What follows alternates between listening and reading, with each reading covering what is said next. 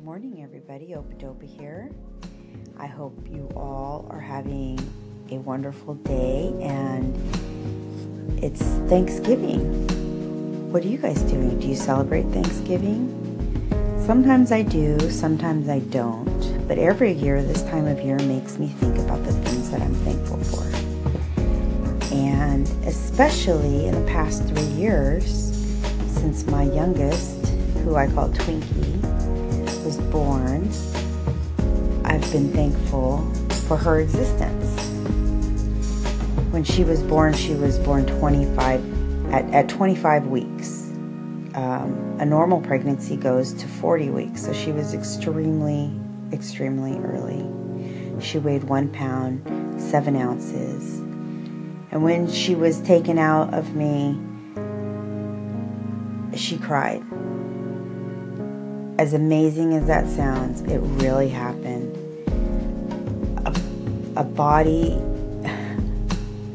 that is, 15, I'm horrible at math, 15 weeks early should not be able to make air pass through and make that sound. And she did. It was one cry, and I will never forget it, because even though I wasn't expecting it, when I heard it, it was as if a sign had come straight from God saying, it's going to be okay.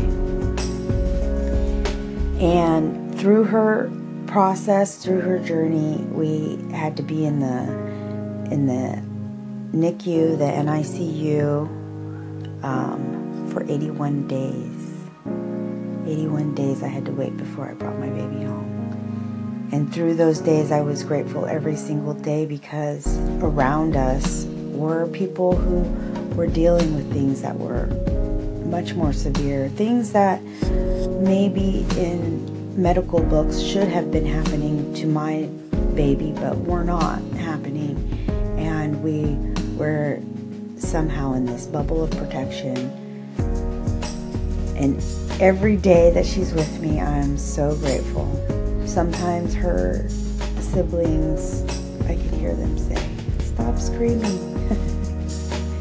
But I tell you, even the scream that I hear her screaming is a delight to me, because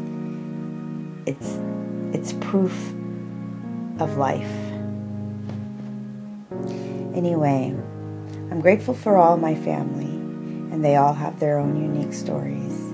But since Twinkie was born on November 21st, and she had such an amazing entry into life, lately at Thanksgiving,